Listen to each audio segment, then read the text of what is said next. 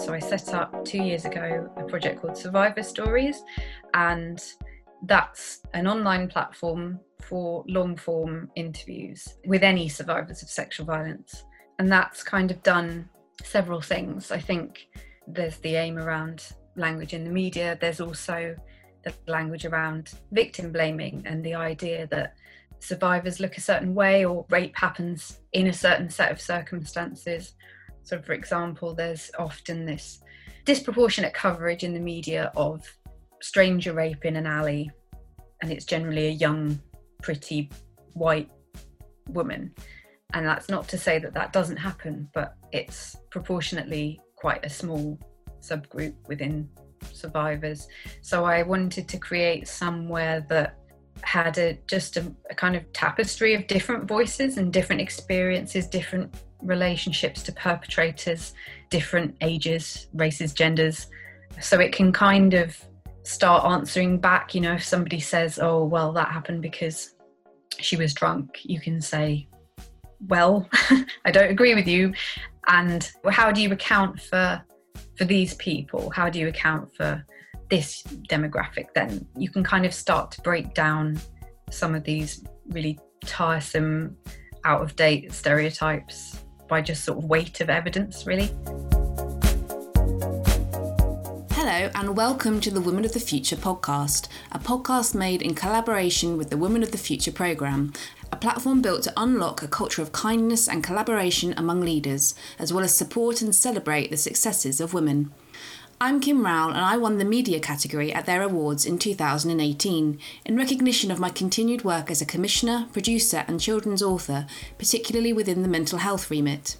I'll be talking to my guests on this podcast about their careers, who or what gave them their first big break, their successes, failures and inspirations along the way, and how they came to be a part of the Women of the Future network. Lizzie Denning is a British journalist who has written about health, lifestyle and feminism for publications including The Guardian, Grazia, The Huffington Post, Marie Claire, Elle and The Independent. Passionate about using her writing to help survivors of sexual violence, since 2016, Lizzie has volunteered at Peterborough Rape Crisis Care Group and is vice chair of their board of trustees. Lizzie founded the Survivor Stories project in December 2019, available at www.survivorstories.co.uk, with the intention of using her skills in writing, interviewing and editing to help survivors of sexual violence to tell their stories in their own words, transcribed and edited with full consent. With the long-term ambition of creating an archive of stories from all over the world, from all ages, genders, sexualities and races, Lizzie describes the website as being available for anyone who needs it. Lizzie was the winner of the 2020 Women of the Future Awards in the media category. So I'm from Cambridge in the UK, obviously, and I'm an only child. So I think I probably got a lot more attention than other children might do. Yeah, I grew up in Cambridge. I went to an all-girls school. And yeah, I think I was interested in quite a lot of different things, which I think is something that's been quite consistent throughout my life. And I think is a good hand to hold if you're a journalist. What were you like at school? Were you a diligent student, hardworking, nose in a book, or were you, like you say, a little bit of everything? I think I was quite average, to be honest. I think I was kind of fine at most things. I don't think I particularly excelled at anything, and was quite comfortable and had quite a lot of good friendships that continue to this day. I didn't really have that moment where you know what you want to do until much later. I went to university and I did English and creative writing, and that led to me doing an NCTJ fast track magazine journalism course at Harlow. And it was really there that I was kind of like, oh, this is the thing. I'm good at this. This is what I'm good at. And I think that then unlocked the very diligent, competitive, all guns blazing, ambitious woman in me to be like, yes, this is the thing. Yeah, I also have a theory that if you went to university just a little bit later, even just like 2 or 3 years later than you do, because it's all quite sequential, isn't it? You do one thing and then another thing and then another thing.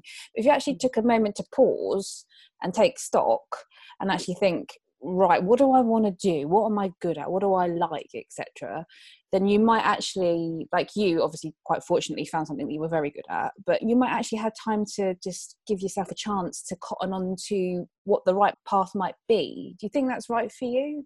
Is that Absolutely. And I think that continues to be the case. I'm 34 and I'm still having moments where I go, oh, that sounds really interesting. Maybe that should be an area that I move further into. I think you're constantly finding things that align with you that perhaps didn't earlier, or you'd not given much thought. And I think that's a very exciting element of being self-employed, is that I've kind of got the time and the space to investigate an area and just see what feels good.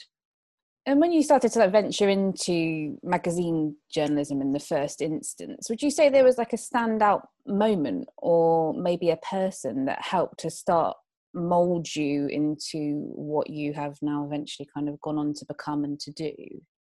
I think so I started on a local newspaper in Cambridge, and then I moved into magazines, predominantly either features or digital.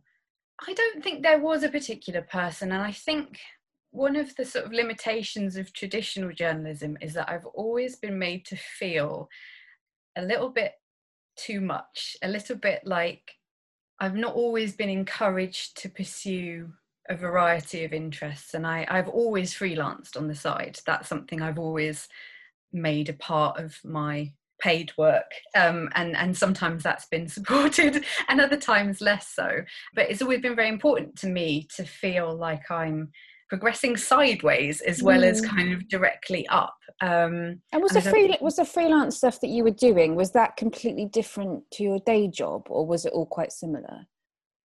It tended to be quite wildly different publications. So yeah, so I did a lot, for example, for Grazia, and I was working on like a 50 plus women's mag. So I was doing a lot more kind of glamorous stuff and going to premieres and having lovely press trips and stuff. So it was also a way to kind of supplement what is not a particularly, a salary to write home about. But it also made me feel like I could kind of have some kind of control over my career, and I wasn't just sitting and waiting to be recognised or waiting to be promoted. I mean, this sounds really cheesy, and I kind of hate myself for saying it, but I think almost like a mentor figure has actually been my husband. I know that's not a very feminist answer, but that's really lovely. He's been self-employed since before I met him, and we've been together sort of 12 years. And I've really grown up in that time. I was only 23 when we met. And I think I now am following advice that he gave me. Begrudgingly or quite happily? Happily, because I'm ready for it now. I've kind of moved forward a bit, whereas he's a little bit older. He won't thank me for saying that. So he's kind of been around the block a bit more, and he'd always given me very good advice. He always says, don't look sideways, don't kind of suffer from professional jealousy, which is something I really did struggle with when I was younger. Things like, if a platform doesn't exist, then just create it. Just make the thing, and then you're not waiting to be greenlit. And I think I went into work with quite a traditional view, almost like the sort of lean in view of, you go somewhere and you make an impression and you network and you do unpaid work and you kind of meet the head of the corporation that you work for and you bring them ideas and you eventually kind of climb the ladder and you become an editor or whatever your industry is. And I did all of that, and it just never happened for whatever reason. And I found that very frustrating. And now I feel very different. That isn't what I want anymore. But these are things he's been saying for years, and it's nice because he never says, I told you so. And I just think the urge to do that must be almost overwhelming. So I've literally got so much that I want to ask you. But okay, cool. I think it's brilliant that your husband is your kind of mentor. And I feel very similarly. I think with my husband, I know that obviously we'll we're both part of the Women of the Future Network, obviously this is the name of this podcast. And when I collected my award, the one main person I wanted to thank was him, because I could not have done anything that I've done in my life that has been of note without him having, first and foremost, kind of supported me, but also enabled me and told me that I could do it, which sounds very much what the kind of thing that your husband is saying to you. So the kind of thing, the enablement part is a huge factor for me. But also I wanted to touch on something you kind of alluded to there, which was, I know a lot of brilliant women who are held back by fear. And you can get comfortable, can't you? If you work for a big organization or very prestigious one, or one that everybody knows, and you commit to it, and then all of a sudden you get fearful. And I think particularly as a woman, when you reach like these markers in your life, and obviously we're the ones that have children and all that entails, and all of those considerations, do you think fear ever really held you back at all? Yes, absolutely. I think I never ever would have chosen to go freelance. I think maybe eventually, maybe, you know, in 20 years, if I'm really like desperate, but it never was a thing that appealed to me. I just thought that's not what we've been taught. That's not what the goal is. That's not what we're pushing for. You know, we're pushing for the Melanie Griffiths working girl office and perm. And I got made redundant. And I spent a month scrabbling around desperately, applying for things that were really beneath me, like things I would have made a substantial financial loss on, and things that were much beneath my abilities and where I'd work to, and then not even getting those and going, oh my God. And I just thought, well, you know, you freelance on the side for whatever it was, like 10 years by that point. So just give it a go, and you can always carry on applying for things. And I never want to go back. I've loved it. And I think actually, in a way, it was quite nice to be forced to do it, because I didn't have the fear of people going, that was a stupid, why did you chuck in like a really good job for this? Whereas, you know, if you lost your job, everyone's supportive, obviously, and you're kind of starting from nothing. And it's been great. I've loved it. I mean, not to say it's not hard. There's different challenges that come with working for yourself, but I wouldn't ever want to go back, I don't think. It would have to be a very good job, and people would have to be very nice to me to persuade me to go back to the sort of traditional 9-to-5 employment. It's interesting as well, because redundancy is almost like a dirty word, isn't it? It's almost like the word that you're not supposed to say. I mean, we've spoken about it before. I've been made redundant 3 times in my life. And I think one of the biggest things I learned, first and foremost, is that the role is redundant, not the person. And I don't know how you found it, because it's not a nice experience, obviously. But it sounds like for you, it probably kick-started being self-employed, obviously, but also kick-started a really good thing for you, and a really positive thing that had come out of something that everyone always perceives as being quite negative. Yeah, I mean, don't get me wrong, I was furious, because I think part of that whole, you know, what ambition looks like, in quotes, is I feel that we're sold this idea of don't rock the boat, don't, you know, stay in your lane, because that's what security is. And, you know, anytime I've felt like I've pushed away from that, the kind of party line of organisations is always, you know, you need to be more grateful for what you have here. And that's not to say that I haven't had jobs that I've been grateful for, or that I haven't worked with encouraging editors, but ultimately it's just a lie, isn't it? Especially within journalism, it's about the least secure industry there is at the moment, and it's horrible. And I think everywhere I've worked, I've felt this looming spectre of redundancy. And actually, when it happened, it wasn't the worst thing that could have happened. I think it was much worse. I've had a much worse time in jobs where I've been miserable than I ever have working for myself. I think, yes, some really good stuff's come out of it. It's given me space and time and flexibility to actually work out what I'm interested in and what I'm not interested in, because, you know, when you work for someone, you do what you're given, don't you? That's part of the deal you sign. And at least 50% of any jobs, there's been stuff I didn't really care about that much. For me, it was always social media. I just, you know, I see it's important, but it doesn't get me out of bed in the morning. So it's been nice to have that. I mean, obviously I've been extremely lucky. I know it's not the same for everybody. And I think it was a lot easier for me getting made redundant a bit later on in my career, where I had good contacts and I've got people who've got my back, and I've got editors who I've got a good relationship with, and I've got a portfolio that demonstrates what I can do. So I appreciate it's not the sort of golden opportunity for everybody immediately, but I would say that if you're looking down the barrel of that gun, there might be things that come out of it that you weren't anticipating that will be good.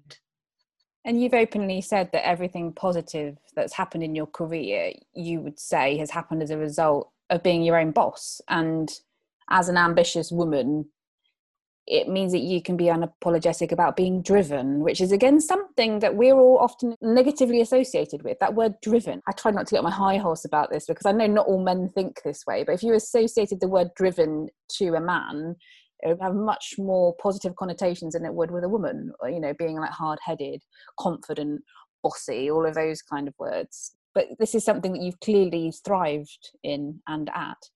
Yeah, I remember there was an exercise once at work. It wasn't like a team build, it was like a managerial exercise. And we had to pick words off a list that applied to us. And mine was so alien to everybody else's. And they were really nice about it. They didn't make me feel bad about it. But I felt like, is this weird that I've picked kind of ambition and purpose and very drive oriented words? And I think one of the nice things about being self-employed is you can explore the different facets of yourself, and you don't have to answer to anybody. And if people don't like it, that's absolutely fine. Like they're not stuck in an office with you. So you can kind of, not that the freelancing was ever secret, I was kind of open about it, but I always felt a bit, you know, Batman, Bruce Wayne kind of double life about it, because I was aware that none of my colleagues did that. And while they were nice about it, I felt awkward. I didn't feel it was embraced, put it that way. It was kind of neutral thing. Whereas with my friends, they like that about me. They always, you know, they like that I'm always doing something different, and they're interested in the different facets of my work, or I hope they are. They do a very good job of pretending they are, if not. And talking about different facets of your work, and you mentioned earlier about side hustles and other interests. So you volunteered, didn't you, for the Peterborough Rape Crisis Care Group in 2016, is that right? Yeah, it's roughly like 5 years, something like that. And you're now the vice chair of their board of trustees, and it's led on to something else quite remarkable. Did you want to tell us more about that? Yeah, so this came about in a period of kind of deep frustration, where I was just feeling like what I was doing was fine, but it didn't really matter. And I sort of felt like a lot of the things I was kind of writing about were quite superficial, which is fine in and of itself. I still do write about things that are superficial, but I was kind of desperate for a bit of balance. So I was looking for kind of local charities who needed volunteers, and I ended up volunteering with them, and then joining the board. And it really did change my career, and that wasn't what I anticipated. I got very involved in the charity because it's quite small, and that's the nice thing about being part of a smaller charity, is you get to know the kind of ins and outs quite quickly. And it kind of brought to my attention lots of the issues around sexual violence, and in particular, because of my own interests, the limitations of much of traditional media coverage. Not everybody and not all publications, obviously, but quite often I would kind of use my experience within the charity to pitch articles, and I would keep coming up against the same problems. There would be kind of mostly case study problems. You know, editors would give quite short notice and then say a case study wasn't right, and then you'd have to relay that back, which is just horrible, especially because there'd often be quite shaky reasons as to why someone wasn't right. And such sensitive stories as well. How are you supposed to tell a victim of rape that their story's not good enough?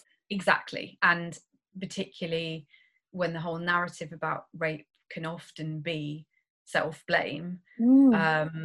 If you're then telling someone, well, your story's not right, often people take from that the message that they're not being believed. And obviously that's not the case, but you can't really communicate that. And then there's limitations with things like word count. You know, stories are quite often compressed, and I understand why that is. There's limitations of print, but it means that stories quite often seem linear, and trauma isn't really linear. And I think if you read enough of those stories and you are suffering, it makes you feel again like there's something wrong with you, like you're not healing properly, and things are meant to go in a kind of curve, and actually for more of a sort of roller coaster shape, that's something that's unusual, and of course it isn't.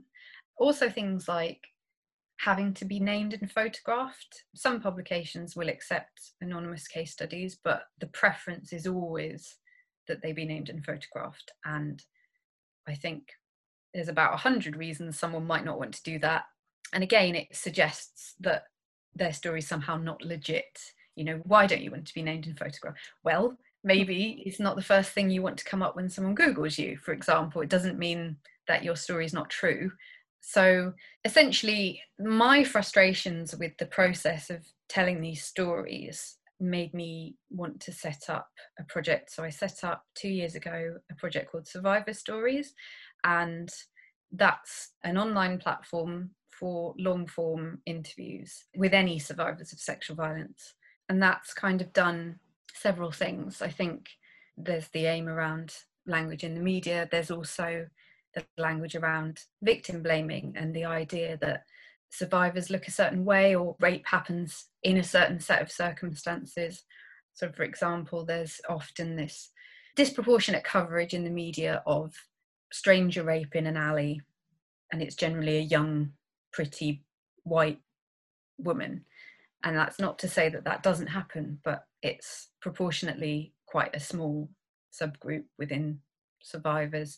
So I wanted to create somewhere that had just a kind of tapestry of different voices and different experiences, different relationships to perpetrators, different ages, races, genders. So it can kind of start answering back, if somebody says, oh, well, that happened because she was drunk, you can say, well, I don't agree with you. And how do you account for these people? How do you account for this demographic? Then you can kind of start to break down some of these really tiresome, out of date stereotypes by just sort of weight of evidence, really. It must be such a challenge for you, because I can't imagine, obviously 2 stories are not the same, 2 days are not the same, and just to have that constant exposure to that kind of information, as much as it's so important to have these stories told, how do you manage it personally? Because it must be quite challenging, because I work in journalism and I've had situations where I've been exposed to lots of mental health stories, for example, and found it difficult. How do you manage it?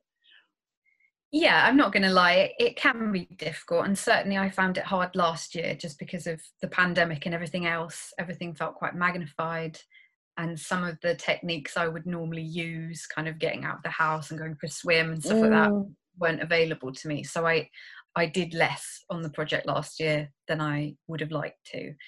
I mean, it's a funny one. In a way, it is really hard and it is really dark, but it can be very uplifting because, I'm very clear about the parameters of what the project is, and I'm not a therapist, I'm not trained. I'm only trained as a journalist, and I can only offer an interview. And because of that, often the people who come to me, it's quite a while down their road. So sometimes they're doing pretty well, or they've found tools that have helped them, and they're always very passionate about being able to share their story, and they feel, more often than not, I hope, certainly the feedback suggests, they feel empowered by doing it. It's a choice they've made, and quite often survivors don't have that choice unless you choose to tell your family and friends, which many don't. The people you might have to tell are the police or maybe support services. And I think it can be quite empowering for them to choose to do it. I don't approach to them. So it's a kind of funny mixture. It can be kind of uplifting at the same time as being harrowing. And also through the charity that I am on the board of, I've been offered kind of clinical supervision. So that's been really helpful, just having someone there who understands what it's like to hear a lot of these stories, and I can just kind of offload to her. Yeah, I mean, it is a challenge, but I think it balances quite nicely with the other work that I do. And a bit like I was saying earlier, I think I would struggle if it was the only thing I did. But because I don't box myself in that way, if I'm having a rough day, just won't transcribe a rape interview. I just, pitch something about to all the boys I've loved before, or do something fluffy, and that's the beauty of freelance journalism. Can I recommend Married at First Sight Australia? I'm just going to put that out there. Yes. Brilliant. Yeah. Exactly. But it all kind of harks back to you having control, right? Taking back control over your 9 to 5. And as much as that seemed really intimidating and not necessarily something you'd planned to do, it's actually turned into something that has meant you work on these worthwhile projects that are meaningful to you. And I'm assuming, one of my standard questions is, what are you particularly proud of? And I would imagine this is above and beyond what you ever anticipated that your career could end up being.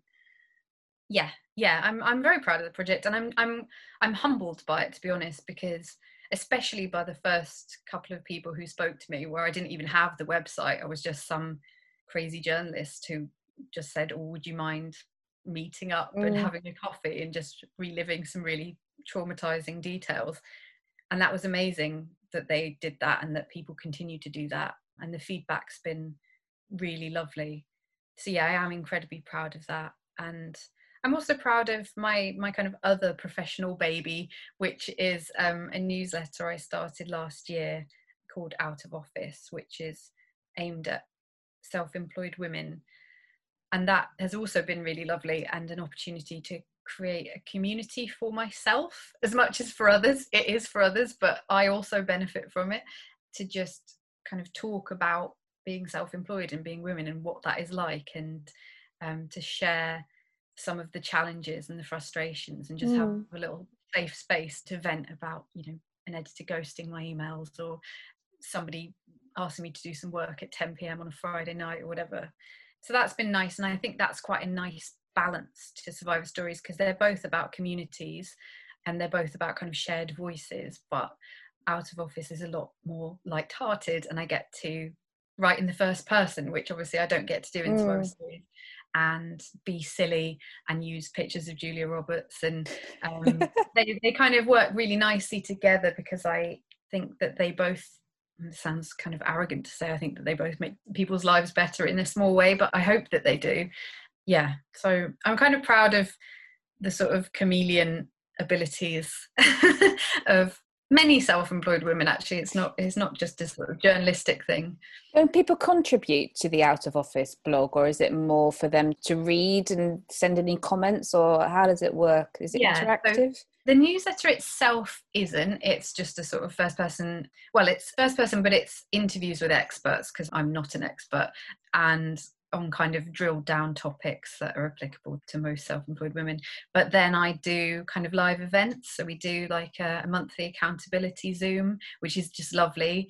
And they've been going for kind of long enough now that I recognise the people who are coming up, and I know what they're working on. So I'm kind of progressing in real time, like, how's your book? How's your PhD? Brilliant. How's the project you were setting up? And then I do webinars and things. So there's interactivity, but it's quite live, and that's really nice, because, as I say, social media is not really my thing. So I much prefer to actually have a chat with people. And how did you first hear about the Women of the Future programme, and how did you get involved? Yes, I think I found it. I think I was looking at networking during the pandemic, because obviously my traditional methods of networking were limited, and I'd had a couple of disappointing online networking experiences with people where I felt they were just giving me the hard sell. So I was a little bit skeptical, I have to say. And then from the first event I went to with Women of the Future, I was like, oh wow, not only is this a very high caliber of people, it does give you a bit of imposter syndrome, to be honest. Like some of the women who are at the events, you just think, oh my goodness, high achievers.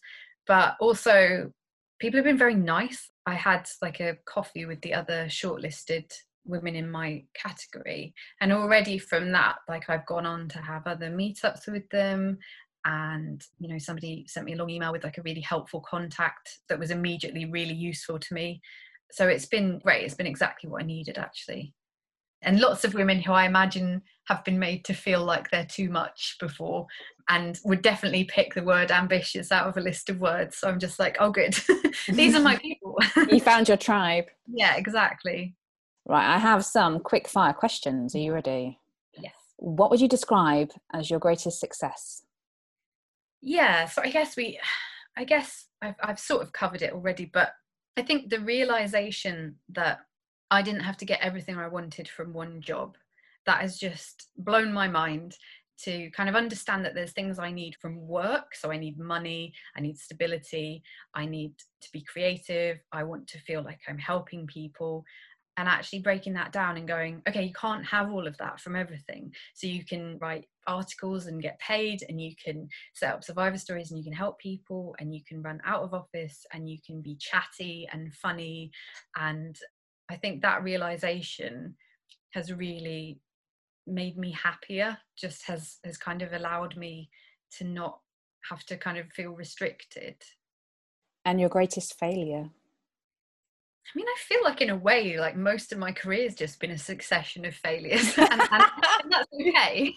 I think, yeah, I had this idea of what success looked like, and had hundreds of job applications for different things, and really wanted to kind of move up the ladder and become an editor, and that never happened. And actually, I think I'm okay with that. Like, actually, the editors I talk to, they all seem horribly overworked and very stressed, and I am an editor of my own my own creation. It doesn't look the way I thought it would, but I think I'm a lot calmer and a lot more fulfilled, as cheesy as that sounds. I'm a great believer in fate, and I think in your case, it never has it been more applicable. Yeah. The mantra of the Women of the Future is kindness and collaboration, as you know. What does that mean to you in both your personal and professional life? Yeah, I think it's really important. And I especially think when you're self-employed, not forgetting about collaboration is important, because it can be quite easy to kind of go all guns blazing and, I'm doing this for myself, but you go a bit mad. And I think all of the projects I do involve collaboration. I think Survivor Stories wouldn't exist without survivors. If people didn't collaborate with me, it would be a very lonely piece of work, really. And being involved with the charity has been amazing. Out of Office is a community. I think community underpins the work I'm interested in, and the work I'm moving into is also looking like it's going to be collaborative as well. Is there anything that scares you? I mean, it depends on the day. I think there's always something, isn't there? How about today? How are you feeling today? The day I launched a Patreon for Out of Office, and that was really scary. But I think ultimately the thing I'm most scared about is it's a real privilege to be able to offer myself as a voice piece for people who want to share their stories, who either don't feel able to, or don't feel represented by the media, or want to be anonymous. And that's been a real privilege, to write opinion pieces and say, this is how survivors feel. Here are some quotes from survivors. This is the kind of overwhelming feeling. And that's something that makes me incredibly proud and fulfilled. But I worry about getting it wrong. I worry that it's such a sensitive topic, and obviously not everybody is the same. That's kind of the whole point of Survivor Stories, is saying everybody's different. So I worry about making a statement that is applicable to 99% of survivors, but then 1% feeling alienated by it. And I think that's a concern I should have. That is a healthy concern. I think there'd be something wrong if I didn't feel that. But yeah, it does make me anxious, because the last thing I want to do is make things worse for people. What's left on your to-do list? Oh, everything. It's very, very long. This year, it's campaign work. I think that's an area I've been really interested in moving into for a while. And what kind of thing? In the same remit? Yeah, because Survivor Stories has its limitations in terms of what I can do. Time-wise, it's an unfunded project, and each interview takes a lot of working days. The next step, I'm not winding it down per se, but the next step for me is moving into campaign work around media, because I think I sit in quite an unusual Venn diagram of someone who is kind of in both worlds and is aware of the problems that keep coming up again and again and again, and we shouldn't still be having them. So I'm working on creating a pledge for journalists to hopefully sign. My other fear is that no one will sign it, but you've got to start somewhere.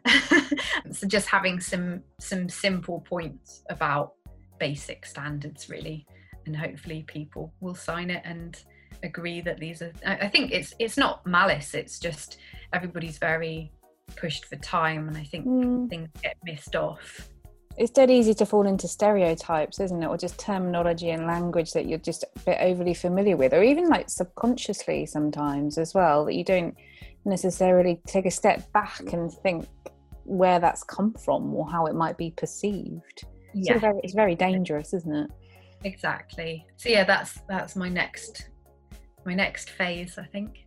So it sounds very exciting. The world is your oyster. Yeah, I'm excited about it and scared, but I think that's good, isn't it? It's generally the sign that you're doing the right thing if you're a bit anxious and a bit excited. It's a healthy fear. It's a good one. Yeah, I think so.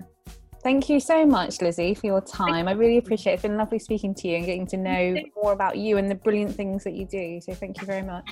Thank you. It's been lovely.